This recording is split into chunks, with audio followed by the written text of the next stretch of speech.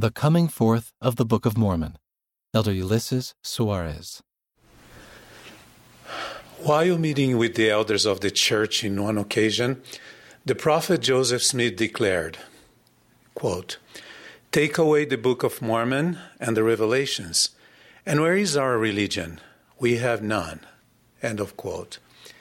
My dear brothers and sisters, following the first vision, the miraculous coming forth of the Book of Mormon is the second fundamental milestone of the unfolding restoration of the gospel of Jesus Christ in this dispensation. The Book of Mormon testifies of God's love for his children, of the Lord Jesus Christ's selfless and divine atoning sacrifice, and of his crowning ministry among the Nephites soon after his resurrection. It also testifies that the remnant of the house of Israel are to become one through his latter-day work, and that they are not cast off forever. As we study the coming forth of this holy book of Scripture in these latter days, we come to realize that the entire undertaking was miraculous, from the prophet Joseph receiving the gold plates from a holy angel to its translation by the gift and power of God, its preservation and publication by the hand of the Lord.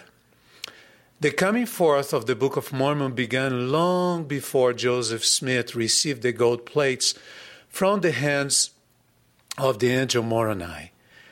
Prophets of old prophesied about this sacred book's advent in our day. Isaiah spoke of a sealed book that when it would appear, people would be contending over God's word. This circumstance would provide the context wherein God could perform his marvelous work and a wonder, causing the wisdom of their wise men to perish and the understanding of their prudent men to be hid, while the meek would increase their joy in the Lord, and the poor among men shall rejoice in the Holy One of Israel. Ezekiel spoke about the stick of Judah, the Bible, and the stick of Ephraim, the Book of Mormon, being brought together as one. Both Ezekiel in the Old Testament and Lehi in the Book of Mormon indicate that they shall grow together to confound false doctrine, establish peace, and bring us to a knowledge of the covenants. In the evening of September 21st, 1823, 3.5 years after experiencing the first vision, Joseph was visited 3 times by the angel Moroni, the last prophet of the Nephites in ancient America, as a result of his sincere prayers. During their visits that lasted through the night, Moroni told Joseph that God had a marvelous work for him to accomplish, the translation and publication to the world of the inspired words of ancient prophets of the American continent. The next day, Joseph went to the place, not far from his home, where the plates were buried by Moroni at the end of his life, centuries earlier.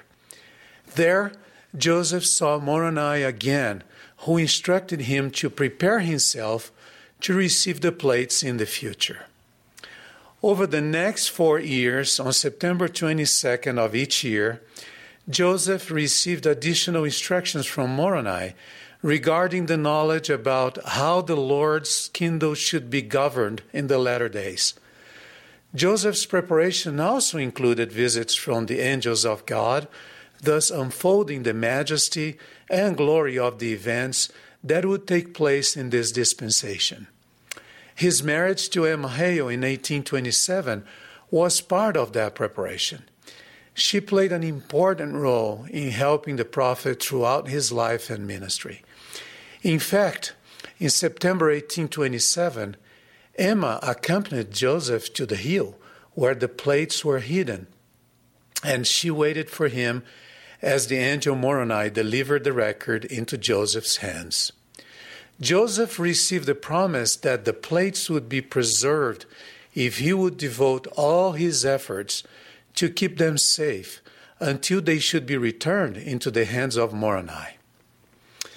My dear fellow companions in the gospel, Many of today's discoveries from ancient times occurred during an archaeological excavation or even by accident during a construction project.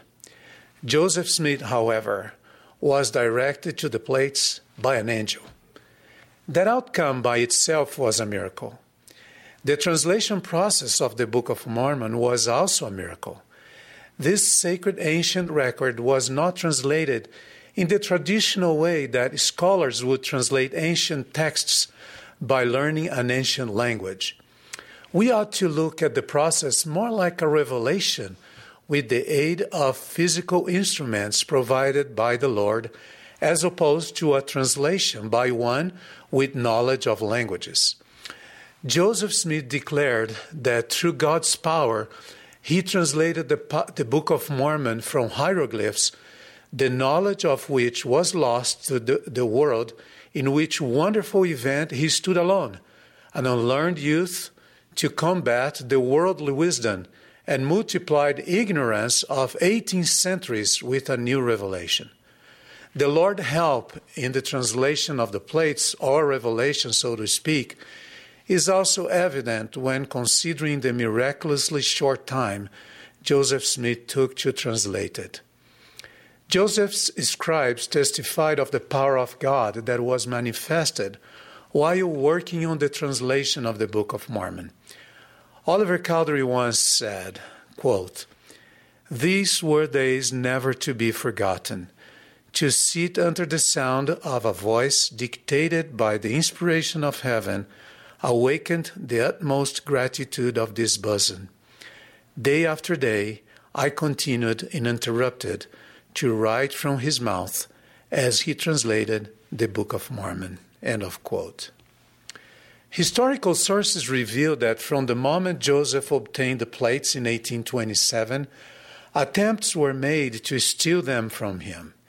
He noted that the most strenuous exertions were used to get the plates from him, and that every stratagem that could be invented was resorted to for that purpose.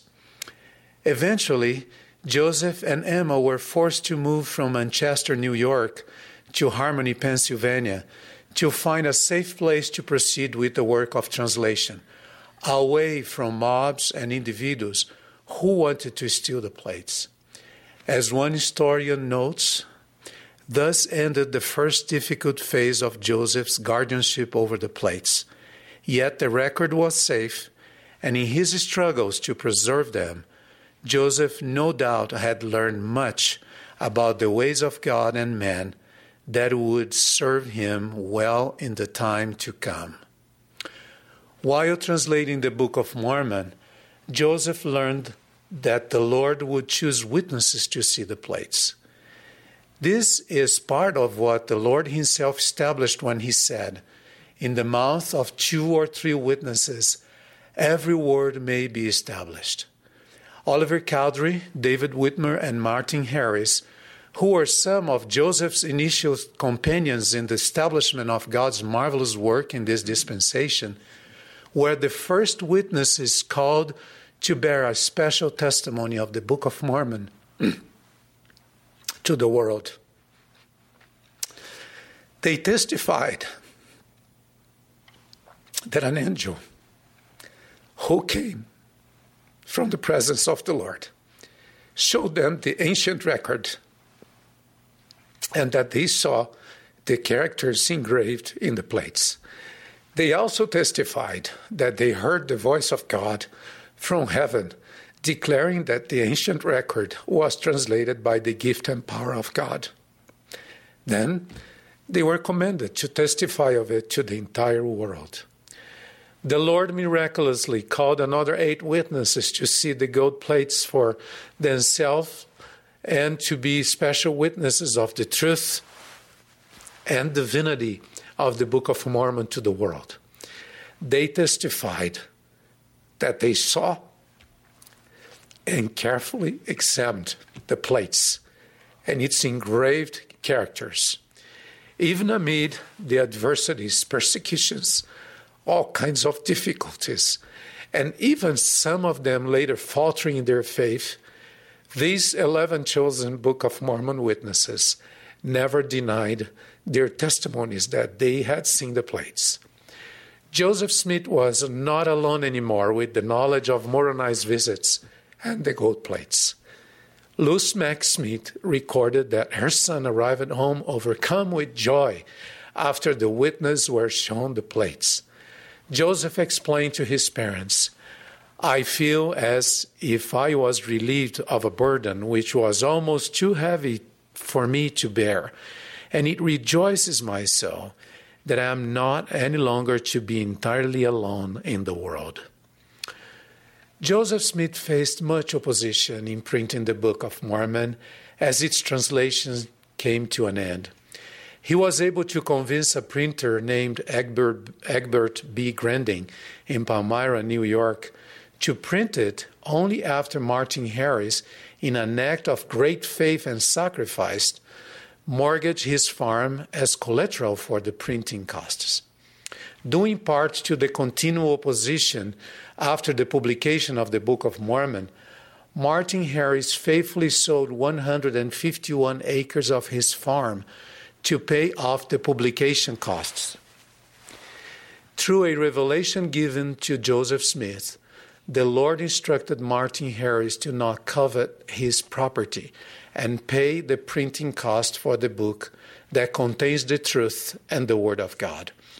In March 1830, the first 5,000 copies of the Book of Mormon were published, and today more than 180 million copies have been printed in over 100 languages. The historical facts and the special witnesses of the Book of Mormon testify that its coming forth was indeed miraculous. Nevertheless, the power of this book is not based only in its magnificent history, but on its powerful, unparalleled message that has changed countless lives, including mine. I read the entire Book of Mormon for the first time when I was a young seminary student. As recommended by my teachers, I started reading it beginning with its introduction pages. The promise contained in the first pages of the Book of Mormon still echoes in my mind. Ponder in your hearts, then ask God in faith in the name of Christ if the book is true. Those who pursue this course will gain a testimony of its truth and divinity by the power of the Holy Ghost. With that promise in mind, earnestly seeking to know more about the truth of it, and in a spirit of prayer, I studied the Book of Mormon little by little as I completed the weekly assigned seminary lessons. I remember like it was yesterday that a warm feeling gradually began swelling in my soul and filling my heart, enlightening my understanding, and becoming more and more delightful, as described by Alma in his preaching the Word of God to his people. That feeling eventually turned into knowledge that took root in my heart and became the foundation of my testimony of the significant events and teachings found in this sacred book. Through this and other priceless personal experiences, the Book of Mormon indeed became the keystone that sustains my faith in Jesus Christ and my testimony of the doctrine of His gospel. It became one of the pillars that testifies to me of Christ's divine atoning sacrifice. It became a shield throughout my life against the adversary's attempts to weaken my faith and instill disbelief in my mind, and gives me courage to boldly declare my testimony of the Savior to the world. My dear friends, my testimony of the Book of Mormon came line upon line as a miracle to my heart. To this day, this testimony continues to grow as I continuously search with a sincere heart to more fully understand the Word of God as contained in this extraordinary book of Scripture. To all who hear my voice today, I invite you to be part of the marvelous coming forth of the Book of Mormon in your own life. I promise you that as you prayerfully and consistently study these words, you can partake of its promises and rich blessings in your life.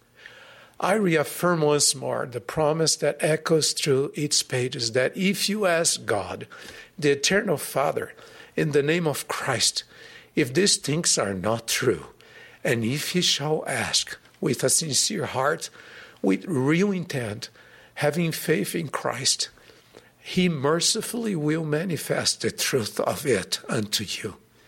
By the power of the Holy Ghost, I can assure you that He'll give you the answer in a very personal way, as He has done for me and many others around the world.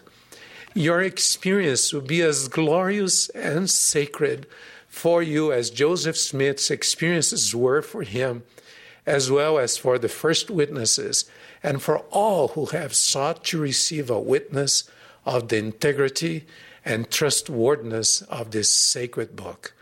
I bear my witness that the Book of Mormon is indeed the Word of God. I testify that this sacred record puts forth the doctrines of the gospel, outlines the plan of salvation, and tells men what they must do to gain peace in this life and eternal salvation in the life to come. I testify that the Book of Mormon is God's instrument to bring about the gathering of Israel in our day and to help people to come to know His Son, Jesus Christ. I testify that God lives and loves us, and His Son, Jesus Christ, is the Savior of the world, the chief cornerstone of our religion. I say these things in the sacred name of our Redeemer, our Master, and our Lord, even Jesus Christ. Amen. Amen.